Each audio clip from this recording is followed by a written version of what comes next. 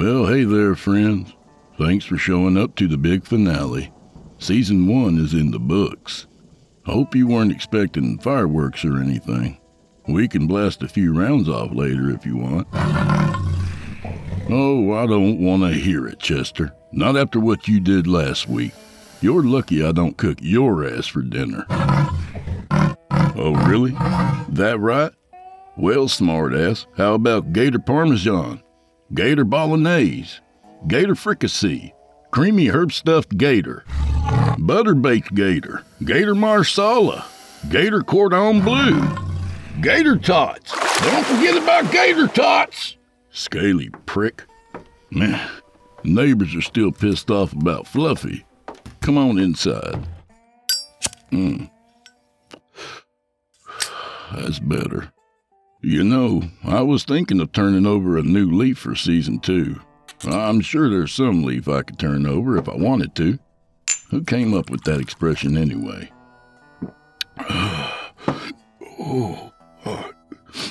You guys got any ideas? Drop a suggestion in the comment section. But for now, smoke 'em if you've got 'em and drink those glasses to the bottom. 'Cause old Drew Blood has a tale to tell. I'm not that old, really. Maybe I should stop saying that. You're listening to Season 1, Episode 30 of Drew Blood, Dark Tales. You're listening to the standard edition of this program.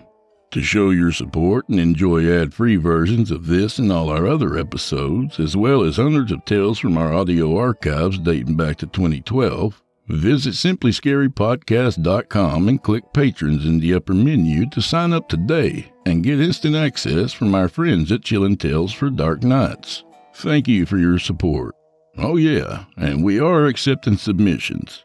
If you've got a story or two you'd like to be featured on this show, send it to drewbloodhorror@gmail.com. If selected, you'll get the full treatment. And we're off. Alright, tonight we've got a submission from W.B. Stickle, whose protagonist has found himself in a pickle. Maybe that's what we'll do for Season 2. Annoy the authors with limericks. Forget it. Without further delay, I give you, from author W.B. Stickle, The Capsule. The pothole appeared out of nowhere. Son of a bitch! Miles Freeman uttered, swerving to miss it. The RAV4's right tire strafed the hole's edge, but managed to avoid plunging into it. Whoa! His 12-year-old son, Brandon, said from the back seat. Close one. Easing the SUV back into its lane, Miles glanced in the rear view and met his son's gaze. The boy's bleary eyes swam in their sockets, a result Miles knew of the pain meds the ER staff had pumped into him. Sorry about that, bud. This road isn't the greatest. It's okay, Dad. It's Syracuse. That it is, Miles agreed. City of salt and potholes. How's the leg? Brandon glanced down at his heavily bandaged thigh. Achy. How many stitches did I get again? 8, which you took like a champ. Think I'll have a scar? Probably. The boy grinned dopily. Battle trophy.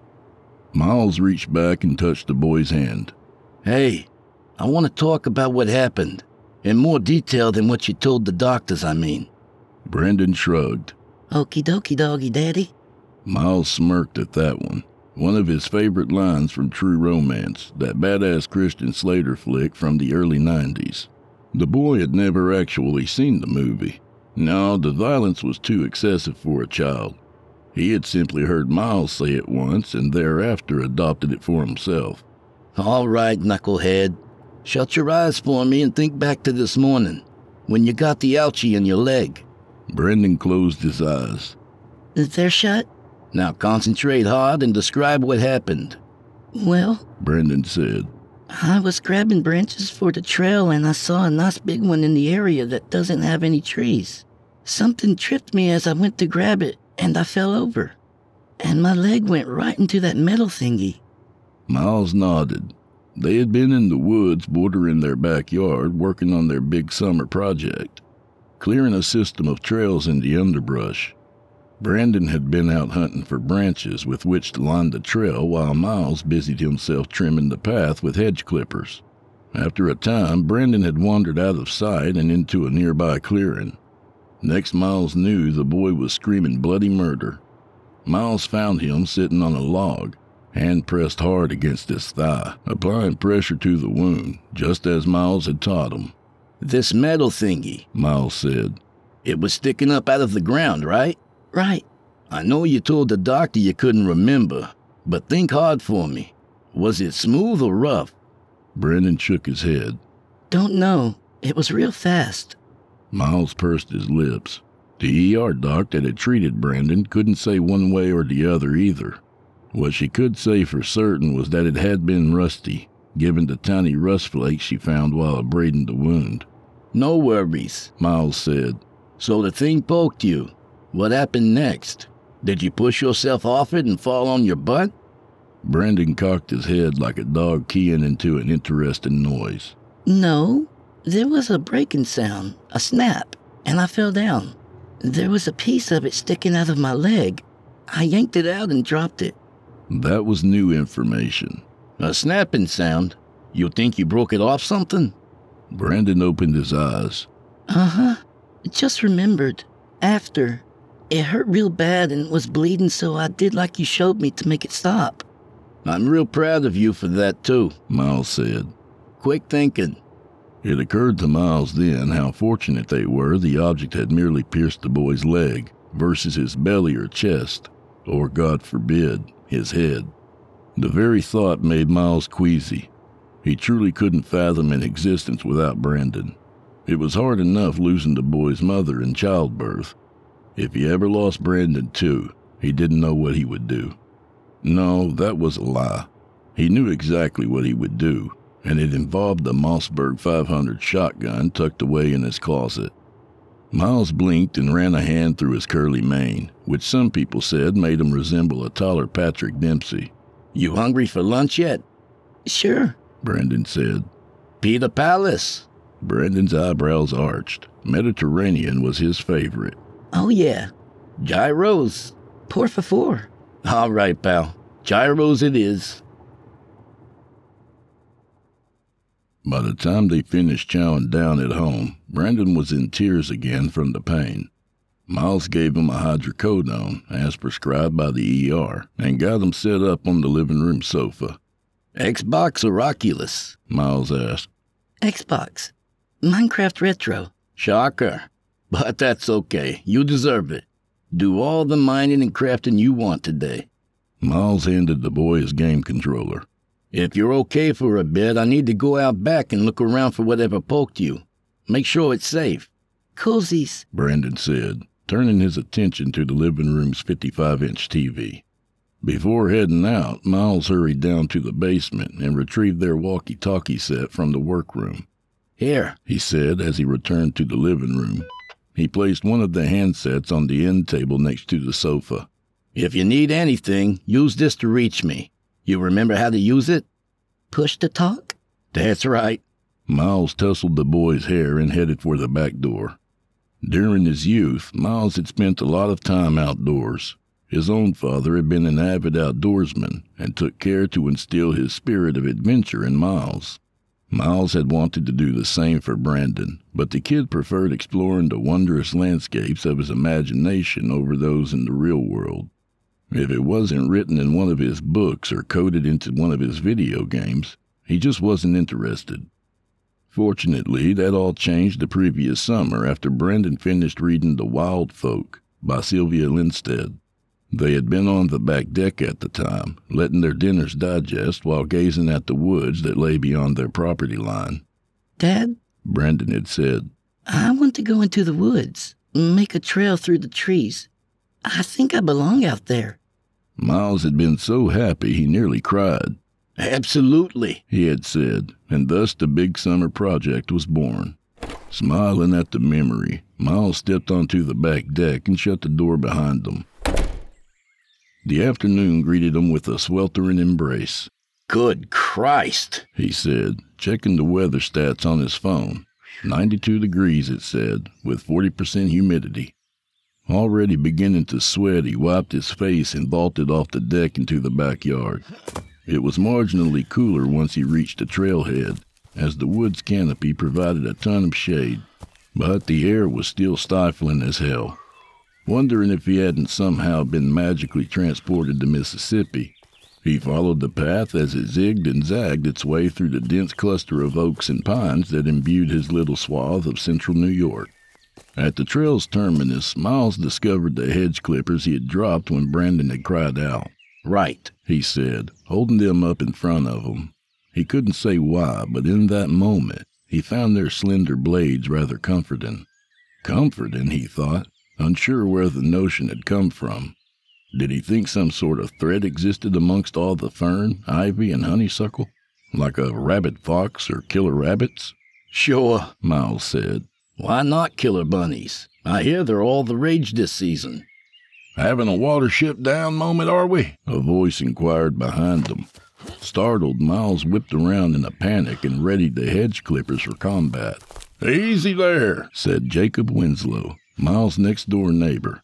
He raised his hands like a cornered bank robber. I come in peace. Jesus Christ, Miles snarled, lowering the clippers. Where the fuck did you come from? Jacob dropped his hands. Sorry, dude. I thought you heard me approach. Miles glowered down at his pale, red-haired neighbor, who stood a foot shorter than him. I didn't hear shit. Not sure what to tell you, amigo, the man said. I wasn't being particularly stealthy. Miles drew in a deep breath and let it out slowly. Fine, whatever. Is there something I can help you with? Oh, Jacob said. I, heard about what happened to your boy. Ted from across the street filled me in, and figured I'd see if you needed a hand with anything. You didn't answer your doorbell, so I peeked out back and saw you heading into the woods. Miles squinted at the man. On top of being a prying snoop with little respect for other people's boundaries, Jacob Winslow was bar none the least neighborly neighbor Miles had ever met, especially when it came to helping out with anything. If it wasn't his bad back or ulcer acting up again, he always seemed to have errands to run or relatives to visit. Conversely, the little shit had no issue asking for anyone else's help. Yet here he was now offering his assistance. It was strange to say the least. Even stranger, though, was the fact that Jacob knew anything at all about Brandon's injury. Other than the hospital staff, Miles hadn't shared what had happened with anyone. Ted? Miles asked. And what did he say? Not much, just that your boy landed in the ER with an injured leg, and that he was home now, doing okay. The shorter man observed the consternation on Miles' face. Oh, Ted only knows because of Gina. Gina, Miles echoed. Right. Ted's wife, Gina, worked as a nurse at the Golisano Children's Hospital. He hadn't seen her during their visit, but he supposed she could have seen Brandon's name on the patient register and decided to check his file. Miles studied his neighbor for a length, thinking, then revisited the man's offer to help. Well, he said, redirecting his attention to the clearing. If the offer to lend a hand is serious, I was about to search for whatever jabbed Brandon in the thigh. I only have a vague sense of where it occurred. I was busy whacking away at the weeds where we were standing when he cried out. I found him sitting in the clearing over there. Jacob nodded. Not to be a nosy Nelly, but why were you gents out here in the first place? Miles told him about the summer project. Gotcha. And you want to make sure the pokey bit isn't still a problem? Bingo. Jacob considered their surrounding and glanced down at his own attire, which consisted of a Budweiser t-shirt, cargo shorts, and a pair of flip-flops. I'm clearly not dressed for the occasion. Nope, Miles said. The poison oak and ivy out here will fuck you up. Far enough. I'll be right back, Jacob replied, ambling back towards his house. He returned minutes later, garbed in a blue long-sleeve shirt, jeans, boots, work gloves, and a fitted Yankees cap. That's better. Let's just pray I don't die from heat exhaustion. Fresh rivulets of sweat ran down Miles' back. You and me both. Ready to get started? Let's do it. 5 minutes into their scouring, Jacob came across a bulky wasp nest forged in the crook of a dead sugar maple. Check this out. Miles stayed where he was. He wanted no part of the dozen or so wasps buzzing about the nest. Industrious sons of bitches, huh? Jacob grunted. They've set up shop in a couple spots around my house. I'm going to hit up Home Depot for some supplies and go on a killing spree. You don't use an exterminator? Miles asked. No, more satisfying to handle it myself. If you say so. Me, I like not being stung. We all get stung sooner or later, Jacob said. That's life. Miles shuffled away from the busy nest. I suppose. Luckily, I've never been allergic. The sound of his own words resonated queerly in his head, and for an instant he was bombarded by a flurry of images. A beehive in an old barn, a curious child with a stick, a barking dog, angry bees swarming the child, slapping and whimpering, silence and stillness, the child's bloated head, and dead eyes. Hey, Jacob interjected. You all right? Miles glanced at the man. What? No, yeah. It's... Just then, his foot landed on a thin cylindrical object which rolled with his stepping motion. Shit! He blurted out, stumbling backwards. By some miracle, he managed to keep his footing. Jacob chuckled. Man, gravity's a bitch sometimes, huh? Miles squatted down and searched the brush for whatever he had stepped on. The object was hidden within a clump of honeysuckle. He extracted it and lifted it into plain view. It was maybe a foot long, all rust, one end badly corroded, the other dappled with ants feeding on a darkened substance. Jacob frowned. Is that a piece of rebar? Miles turned it over in his hand. Looks like it. Is that what got your boy? I think so, Miles said. I would have looked for it before going to the hospital, but I was more concerned with stopping the bleeding. Jacob's frown deepened. He glanced around. What the fuck would that even be doing out here? That's the $25,000 question, isn't it? Miles said. I think it was sticking out of the ground. At an angle, maybe. Brandon went to pick up a branch, stumbled, and landed on it. I'm guessing his weight was enough to snap it where it's decayed. He stooped over and began rummaging through the surrounding brush. Hang on. It's got to be here somewhere. What does? Asked Jacob. Ah, there we are. Miles switched from rummaging to pulling away large tufts of honeysuckle. A half-dozen pulls later, he stopped and moved aside. Look! Jacob looked. At the center of the now-bare honeysuckle patch stood a rather guilty-looking nub of rusted metal. Well, that opens up a whole other can of worms, doesn't it? Sure does, Miles said. First in my mind is, how far into the ground does it go? He reached down, gripped the nub tightly, and attempted to move it back and forth. It moved a quarter of an inch in either direction, but that was all. Miles clamped his other hand on the thing and tried again, achieving the same result. Looks like it's in there pretty deep. Which means it probably didn't fall from something tall, Jacob deduced, looking up. Though I'm not sure what that thing would be. Me neither, Miles said. From what I understand, this whole area wasn't developed until the Renfrew Company purchased it some 30 years ago. Before that, it was all just wild land. Then what the fuck? Miles planted his hands on his hips. To tell you the truth, I don't really care about the why of it right now. Jacob removed his Yankees cap and wiped his brow. His short red hair looked like orange fire in the bright sunlight. You want to know if more of these things exist? Yep, Miles said. Once I have that answered, I'll move on to how deep they go, then try to solve the why. Roger that, amigo. Miles examined the clearing. If you're still up for it, want to help me look? Jacob flipped his cap back onto his head. I'm already sweaty, and I don't have shit to do until tonight. I say let's keep the good times rolling. Miles nodded, and they set to it. Later, after a long hot shower, Miles shuffled into the living room and plopped down on the sofa next to Brandon.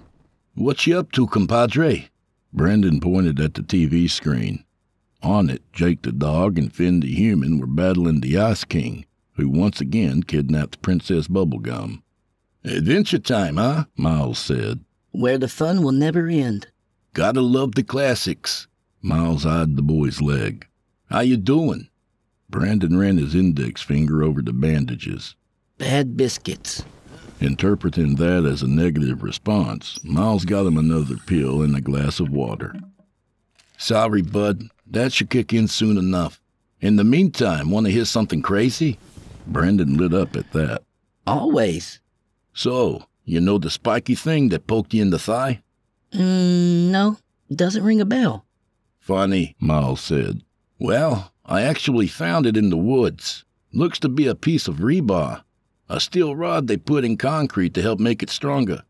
Anyhow, in addition to the piece that got you, I found the bit it broke off from. I tried to pull that bit out of the ground, but couldn't. It's in there deep. Brandon giggled at something Jake had just yelled at Finn. Miles waited until the episode ended, then shut the TV off. Hey, Brandon said. I want to keep watching. You can, Miles assured him. I just want to discuss something first without any distractions. Brandon simpered but didn't protest. Good, Miles said. So listen, along with the rebar that hurt you, guess what I found? Princess Bubblegum? No. 5 other pieces of rebar sticking up out of the ground. Brandon's face bunched up. 6 rebar thingies? Yeah, in that clearing, hidden by bushes and tall grass. Weird. Why are they there? No clue, but I think they're connected to something underground. Underground? Like what? Again, no clue, but I'm going to find out. Miles sighed and sank back into the couch. After a few days' rest, though. Your dad isn't the spring chicken he used to be. He thought of the upcoming work week at his accounting firm, which looked to be a hellish one. Next weekend, most likely. Awesome, Brandon said, eyes returning to the TV. Can I watch more Finn and Jake now? Miles powered on the device and handed the boy the remote. Sure, bud, sure. The following Friday night, Miles and Brandon decided to have a pizza and movie night. Brandon suggested cloudy with a chance of meatballs as the main feature, so Miles ordered a couple of meatball pies. Early the next morning, Brandon crept into bed with Miles, claiming he had had a really bad dream. Miles asked if he remembered what it was about. Yes, Brandon said. A bad man trapped me in the basement and stuck a spear into my belly. I was screaming for you the whole time. Miles held him tight, and together they fell back asleep, rising again around 10:30. After breakfast, Miles got the boys started on his math homework and ensured both of their walkie-talkies were good to go. Working on the trail some more? Brandon inquired. Sort of, Miles said. Like I said last night, I need to figure out what all the rebar connects to. I want to go with you and help. My leg feels a lot better. I know, and I love our team-ups, but the doctor prescribed 2 weeks rest with minimal walking. You can help by resting, and we'll see where we're at in a week. Brandon sighed. Fine. Miles gave the boy a walkie-talkie. Same channel as before. I'll be back in a while. The temperature outside was cooler than it had been of late, mid-80s with a decent breeze. I'll take it, Miles said to the universe. From the shed, he gathered a bag of tools, shovel, spade, pickaxe, sledgehammer, and hauled it to the clearing. His plan was to start at the foremost rebar tine, the one that had injured Brandon, dig down until he uncovered its origin, then move on to the others. Here goes nothing, he said, and commenced digging. The shovel made quick work of the surprisingly pliable earth seated around the rebar. It was looser than he expected and came up easier than store-bought potting soil. About 2 feet down, the shovel's blade struck something hard and metallic, and seemingly hollow. What the shit? He cleared away 10 more shovelfuls of the loose stuff and set the shovel aside. From the hole, a jagged square foot of blue-gray metal stared up at him. The rebar tine he saw was welded to the metal surface. Baffled, Miles tapped the surface with the heel of his boot and listened as it issued a dull reverberation. Definitely hollow, he said. He wondered if it could have been an old oil or septic tank for some home that had once stood in the clearing. If so, it must have been one whopper of a place because oil and septic tanks weren't typically as big as this structure seemed to be. As to why it had rebar tine sticking out of it, no rational explanation came to mind. After radioing Brandon to see if he was okay, Miles moved on to the remaining pieces of rebar. The result was the same at each, rusty blue-gray metal and the welding joint keeping the rebar in place. He looked for words printed on the metal surface but found none. Unsure what to think, Miles retreated to the unfinished pathway and enjoyed a well-earned break in the shade. As he did, he decided to unearth the whole top portion of the damn structure, see if he could locate any markings. He just wasn't sure he wanted to do all that today or wait until tomorrow. He was on the verge of calling it quits when Jacob came ambling up the trail, shovel in hand. "Howdy, neighbor. Back at it again, I see. Need a hand?" Miles noticed the man was decked out in a flannel shirt, jeans, gloves, a hat, and boots. Sure. Looks like you came to party." Jacob chuckled. Just got back from visiting family in Utica and could stand to blow off some steam. He reached the clearing and appraised Miles' handiwork. "You've been busy."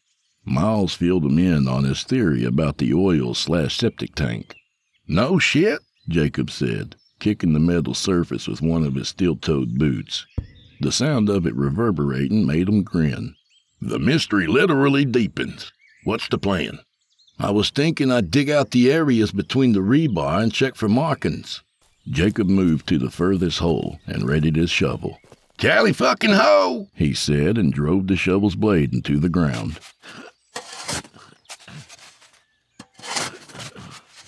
At 4:15, Miles stopped digging and peered down at his boot. His shovel had just struck something about half a foot down. "That's different," he said. "What's that?" Jacob queried. Miles levered his shovel 90 degrees, prying loose a hefty chunk of earth. "Unsure. Come help me real fast." He tossed the chunk aside and repeated the process. Jacob joined them, and together they swiftly uncovered the irregularity.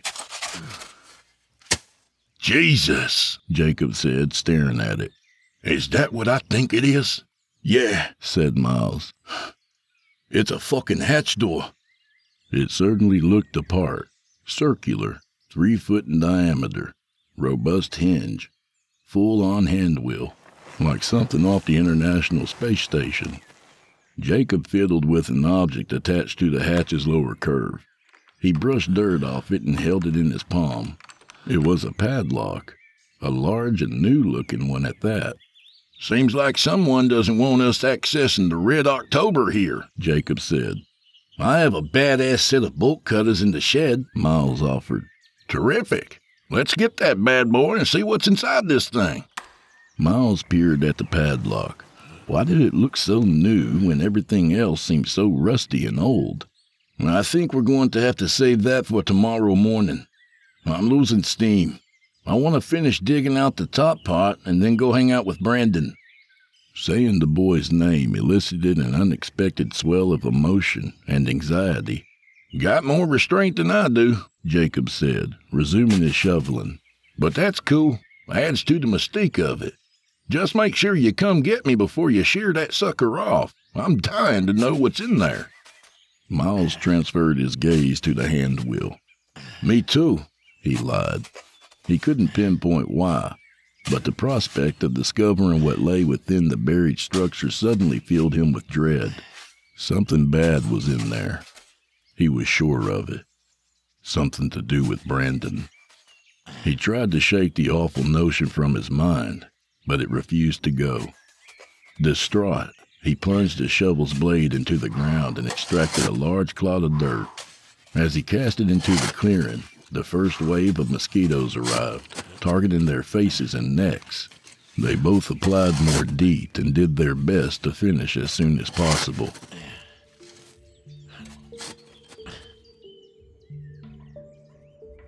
As thanks for all his help, Miles invited Jacob to dinner. Jacob graciously accepted. After a hasty shower at his house, he came over with a 6-pack of Miller Lite in one hand and a 2-liter of Coke in the other. In no mood to cook, Miles grub-hubbed a pile of KFC and they happily chowed down on the Colonel's famous recipe. While they ate, Jacob filled Brandon in on the hatch situation and its stalwart padlock. The boy was utterly fascinated by the revelation, so much so that he abandoned his meal and began limping around the living room like an agitated dog. Why's it there? He burbled as he limped. Why's it locked? What's inside? Treasure? Monsters? And why's the lock new? And who put it there? And so on and so forth. When several minutes later Miles finally intervened, he didn't bother using any of his gentle tactics. He went right to the nuclear option. "Brandon, return to the dinner table right now, or I'm taking your screen time away for an entire week." As he suspected it would, the ultimatum did the trick. Brandon stopped mid-burble, processed the cost of not obeying, and promptly returned to his chicken and mashed potatoes. "Don't fret, kid," Jacob told him. "That's the stuff we've been asking ourselves. Me personally, I'm betting on treasure, like in the Goonies." Brandon smiled at that. I like that one. He switched his gaze to Miles. Can I be there when you open it up tomorrow? My leg's doing okay. Miles considered it as he sampled a drumstick. His gut, which still churned with echoes of the dread he had felt at the clearing, told him to keep the boy away from the hatch. His rational brain, however, told him to quit indulging irrational impulses and let the boy participate. It was just a stupid hatch, for God's sake. "Okay," Miles said. "But no funny business. I say and you do. Got it?" Monkey here, monkey do. Brandon confirmed. "That settles it," Jacob announced. "We're all going." Brandon clapped his hands. We're all going. Brandon had already brushed his teeth and gotten dressed when he came tugging on Miles' comforter at 8:15. Dad, Dad, He said excitedly, like it was Christmas morning. wake up so we can open the hatch. Squinting at his alarm clock, Miles told the boy to go back to bed. "For an hour at least. 2 is better." No way, Jose. Brandon said, dancing around the bed like a maniac. Wake up, wake up, wake up. Knowing the boy wouldn't be dissuaded, Miles sat up and swallowed his annoyance. "Okay, you win. I'm up. Now go fix me a cup of coffee before I eat you." Once he was showered and had a cup of coffee in him, Miles texted Jacob to see if he was awake. Jacob responded immediately, claiming he had been up since 6 and was raring to go. They met out front 10 minutes later and adjourned to the shed, where they procured a sledgehammer and Miles's heavy-duty bolt cutters. "Yeah," Jacob said, admiring the cutters. "These should work just fine."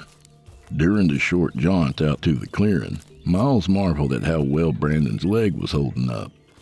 He was barely limping and didn't seem to be in much pain. "How's it feeling?" he asked. Brandon gave him a thumbs up.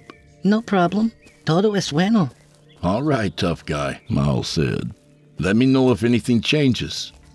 When they reached the clearing, Brandon scampered over to the hatch and grabbed the hand wheel. Wow, Dad, this is so cool. What if it's like a submarine or something? "Then we're all going to be famous, kid." Jacob replied. He brought the bolt cutters to the hatch and looked back at Miles. "Want to do the honors, or shall I?" Miles motioned for Jacob to go ahead. The man beamed like an idiot and set the cutters on the locked shackle. 1, 2, 3, he said, and clamped down hard. The cutters bit through the metal with ease, producing a loud, satisfying kink. A disorienting sense of deja vu came over Miles as he watched this unfold. He was sure he had seen something like this happen before, sometime in the past. Only it wasn't a lock that had been cut. It was a finger. His stomach churned with disgust and trepidation. He retreated a few steps, clutched his belly. He didn't want to see what came next. He didn't want to see what lay inside the tank. He wanted instead to run from this place, grab Brandon, and drive far, far away. You okay, Dad? Brandon said. Miles blinked at the boy. "Huh? No. Tommy's upset, that's all. Todo es bueno." Jacob rattled the lock, turning it this way and that until it finally gave way. "Voila!" he said with glee, wrenching it off and chucking it into the underbrush. He turned to Brandon. "You're up, champ. See if you can turn it." Brandon smiled and approached the hand wheel. Righty-tighty, lefty-loosey? "You got it," Jacob said. Brandon grabbed the wheel with both hands and tried to turn it. It didn't budge. He tried 3 more times without any luck. I'm not strong enough. Jacob moved in to help him. "Here, grab it again. I'll grab 2, and maybe the 2 of us can turn it." They each gripped it tight and tried to turn. This time it turned, slowly at first. Then it spun with no issue. Jacob let Brandon finish turning it all the way. Once it stopped spinning, Jacob took over and pulled the hatch door completely open. "Good job, kid," Jacob said, gently setting the hand wheel against the metallic structure's rusty surface. "Let me just have a peek, then you can look." He dipped his face into the open porthole, but promptly withdrew it. "Way too dark down there. Good thing I brought this." He fished a small tactical flashlight out of his pocket, flicked it on, and had another look. His head remained in the porthole for well over a minute. What do you see? Brandon inquired. Jacob pulled his head back out, his face ashen and somber. Brandon tried to have a look for himself, but Jacob stopped him. "Sorry, kiddo. No can do." His eyes found Miles. "It's on your property, boss. You need to see." Stomach churning even harder, Miles reluctantly advanced to the porthole's edge, grabbed Jacob's flashlight, and stuck his head inside. The flashlight revealed a puzzling and terrible sight. There were 6 rebar spikes, each about 4 feet tall, jutting up from the structure's bottom. Impaled on 5 of these spikes were 5 small corpses in various states of decay. The corpses of children, Miles realized. Tasting bile on his tongue, he yanked his head out of the porthole, dropped the flashlight, and stumbled backwards. After a few clumsy paces, he felt someone catch his arm. Jacob. "Easy there," the man said. "Easy. Be strong for the boy." Miles glanced at his son, who stood near the hatch, staring at it uncertainly. "We have to call the cops," Jacob whispered. "But I didn't bring my cell." Miles collected himself and patted his own pockets. They were empty. He'd left his phone on the kitchen counter. "Shit, me too. Keep an eye on Brandon for a minute. I'll be right back." So saying, he bounded across the clearing towards the trail. "Will do," Jacob assured him. Back through the trees and into his backyard he sailed. Reaching his deck, he burst through the back door into the kitchen. The phone was there on the counter. He dialed 911, reported what they had found, and gave the responder his address. After killing the call, he scrabbled his way back to the clearing. About halfway to the woods, he heard Jacob cry out, "Brandon, no! Stay out of there! Oh, God!" The panic in his neighbor's voice sent a jolt of adrenaline through Miles' extremities, compelling him to sprint as fast as he could. He reached the clearing in seconds and found Jacob leaning over the hatch's portal. "Jesus, kid," the man murmured. "Why'd you do that?" "What's happened?" Miles yelled, snatching the flashlight from the ground and shoving Jacob out of the way. "Brandon, where are you, pal? Answer me!" After thrusting his head inside the porthole, it took a few moments for his brain to comprehend what he was looking at.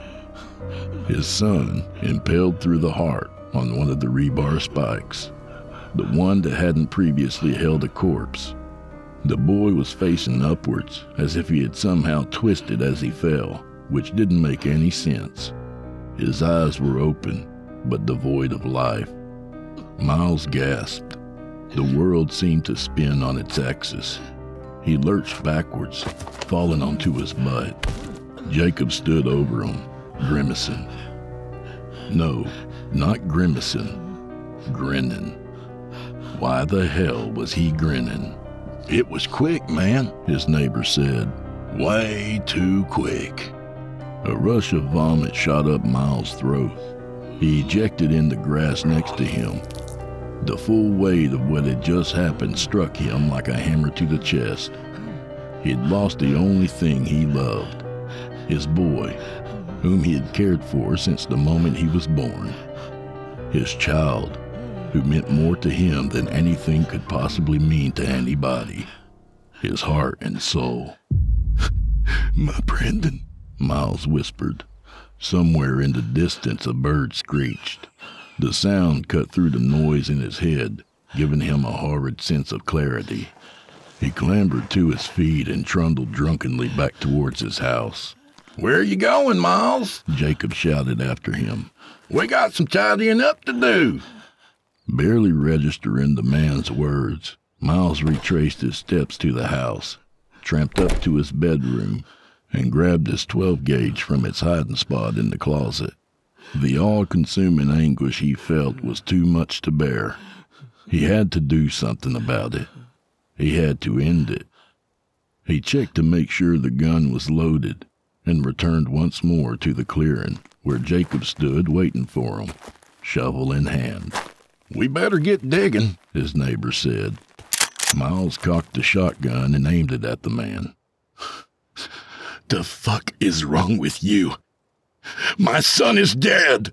"Rookie move, I know. Try to stick him through the belly, make it last longer so you could watch too. But I whiffed it, straight through the heart. Dead in seconds." Before he could help it, Miles pulled the trigger and blew his neighbor's head in half. Jacob's body collapsed in a bloody heap. Oddly, he felt next to nothing about what he just did. His colossal grief seemed to drown out everything else. Letting it, Miles meandered to the hatch's portal and gazed down at his lifeless son. With the lack of light, he could barely see the boy's face, though he saw enough to discern his own failure as a father, and as a human being. "Sorry, buddy," he cried, putting the shotgun's barrel under his chin.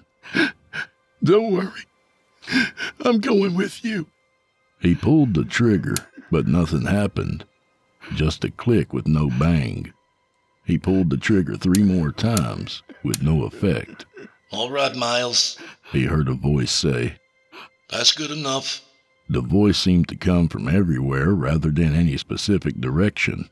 "We can terminate now." The entire scene around him seemed to undulate then, and Miles felt a fiery tickling sensation ripple across his skull. He shut his eyes involuntarily, and everything went black. When he tried to reopen them, the blackness remained.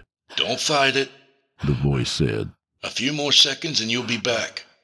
A short eternity passed, and sure enough, things started to return. To his dismay, he found that he was no longer in the clearing, but in what appeared to be a small hospital room, seated on a light blue vinyl chair, the kind he associated with chemo patients receiving their life-prolonging poison. His clothes had been replaced with a hospital gown, and he noticed an IV had been inserted into his left arm. "What?" he groaned. 2 large men in hospital scrubs appeared at his sides. One of them removed what felt like a helmet from his head, while the other slipped a sleep mask over his eyes. "Gentlemen," the voice said, "please escort Mr. Freeman to Recovery Room 2. One of the men did something to Miles's chair, and all at once he was moving. Following a jarring series of lefts and rights, his chair came to an abrupt halt. Soft fingers removed the mask from his eyes, and he watched as the 2 men exited his new room, a slender whitewashed chamber with no furnishings. "Okay," a different voice said from the speaker mounted above the room's door. "Let us know when things start to return." Miles was about to ask what the fuck was happening, when a huge burst of memory flooded his thoughts, bringing it all back. His name was not Miles Freeman. It was Edmund Davis. He was neither an accountant nor a father. He did not live in Clay, New York. He lived in this unnamed facility ever since he had volunteered for the Capsule project. "I remember," he said bitterly. the grief of losing Brandon still heavy in his heart. Good, The original voice said. First, how real did it feel? Your life as Brandon's father, your interactions with others, your adopted history, all of it. Edmund clenched his jaw. Very real. Elaborate. The voice replied with a hint of malice. Every iota of Edmund's being hated answering these questions. But if he didn't answer, he would risk returning to Mohawk Correctional, where beatings and rape were a daily occurrence. It felt like my actual life. I was a single parent, a loving dad. And Brandon, you genuinely believed him to be your son? Tears leaked from Edmund's eyes, a new sensation for him, one he didn't like. Not believed, asshole. He was my son. In reality, Brandon had been his second dalliance. Excellent. And how does it feel now, after a little time has passed? Any fading of sensation? Edmund sneered. He considered lying, but lying, like refusing to answer, was useless here. They had proven that to him in the control phase of testing. No fading. And how did it compare to your first session? The voice asked. The first time he had been Celia Blaylock, Teddy Blaylock's mother. Teddy was his first dalliance, the boy he'd killed in the barn with the bees. No, not the barn, the shed. The barn was the fantasy they had constructed in the first session. Realer, He said. more potent. Continue. The first session was more like a dream, Edmund replied. and I don't think I really accepted being a woman. This time was like a memory. Interesting. Anything feel off about this scenario? Edmund lowered his chin.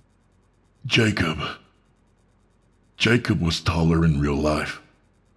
In reality, Jacob Winslow had been his killing partner, not neighbor. Prior to his suicide at Sing Sing, he had stood 6'3". Anything else? The voice inquired. Edmund stared at the speaker. Yeah. What is it with the barn and the oil tank? It didn't actually happen that way. You never remember that. The voice said. It's the mousetrap. We aren't permitted to replicate the actual murders, so we need a mousetrap. And you're helping us to build a better one each time. Not permitted? Edmund said. So, all of this is legal? That's a malleable word, Mr. Davis, but yes. For what purpose? To torture people like me? You never remember this either. The voice replied, sounding amused. No. To offer a third option. Life sentence with no parole, execution, or the capsule. And you think this isn't cruel and unusual punishment? What will I even be after the sessions? A vegetable? Not for us to decide, and we shall see. A spark of anger set off a cascade of fury inside Edmund, nearly as powerful as the soul-crushing sorrow he felt. You really think this capsule bullshit will be used this way? In America? Probably not. It's being tested for a myriad of uses besides what we're doing here. Any other questions or statements? Yeah, fuck you. Very well, Mr. Davis. You've had a long day. 12 hours in the capsule. Get some rest tonight and we'll revisit how you're feeling tomorrow. The day after, we'll conduct session 3, the Lopez child. Sound good? Edmund didn't respond. Splendid. The voice said. Also, it's adorable you think you're still in America. Not a second later, the same two large men from before entered the room and got Edmund prepped for transport. As they wheeled him into the hallway, Edmund thought about Jacob and how smart his old friend had been to go out on his own terms, as he had. No such terms existed for Edmund. Not here at this facility, not with all the controls they had in place. For him, there was only the capsule, and the misery of dead children.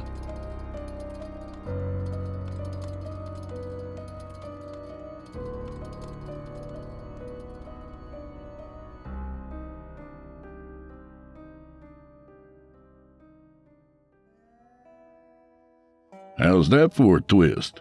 That was The Capsule by W.B. Stickle. A good reminder what these meta-nerds are really up to. Also, remember to space your structural rebar at 12 inches on center. And when you're lapping bars, lap them at least 40 times the diameter of the bar for optimum strength. So, 4/8 rebar, that's 20 inches. Also, a good diameter to impale someone, but that's neither here nor there. A little about the author.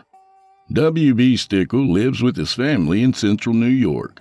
By day, he works for the Air Force doing geeky communication stuff. By night, he reads and writes as much as life allows.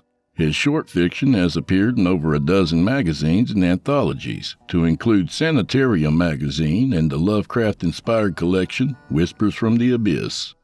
His stories have also appeared as podcast episodes on Tales to Terrify, Nocturnal Transmissions, Horror Hill, and Chillin' Tales for Dark Nights.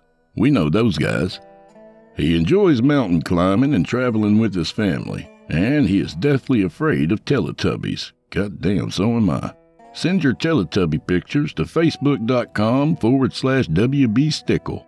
Thanks for the story, WB. I enjoyed the hell out of it. Hey, do me a favor, would you? Subscribe to this podcast wherever you do your listening, and leave me a 5-star review and maybe a kind word there, even if you're listening on YouTube. I need soldiers on all fronts to win this battle, and I appreciate it. To hear a premium ad-free edition of tonight's and all our other episodes, visit simplyscarypodcast.com today and click the Patrons link in the menu at the top of your screen. You'll find yourself at chillintalesfordarknights.com, where you can become a patron for as little as $5 per month and get access to our entire audio archive dating back to 2012, including past episodes of this program, all our other shows, and hundreds of standalone releases, all of them ad-free and available to download or stream. Thank you for your time and for supporting our sponsors. When you support our sponsors, you support this show. If you happen to use Facebook, Twitter, Instagram, or YouTube, you can follow and subscribe to Chillin' Tales for Dark Nights there, where you'll get all our latest updates and new releases, and have the chance to interact with us each and every week. You'll find me personally on Facebook, Twitter, and Instagram. Stop on by, would you? I don't bite much.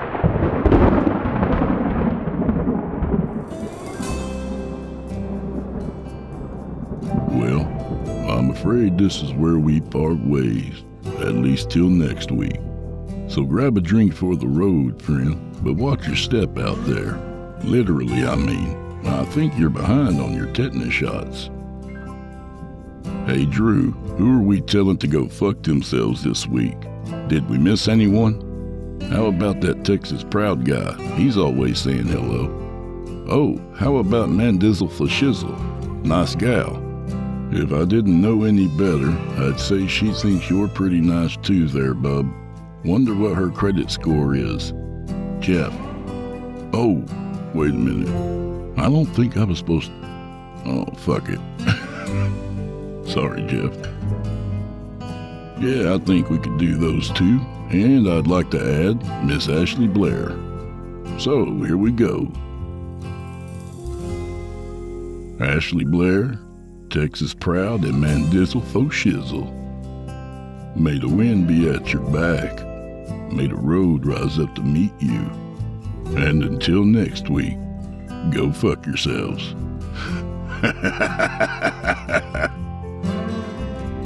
I'll see each and every one of you at the Season 2 premiere next Thursday, y'all. Good night.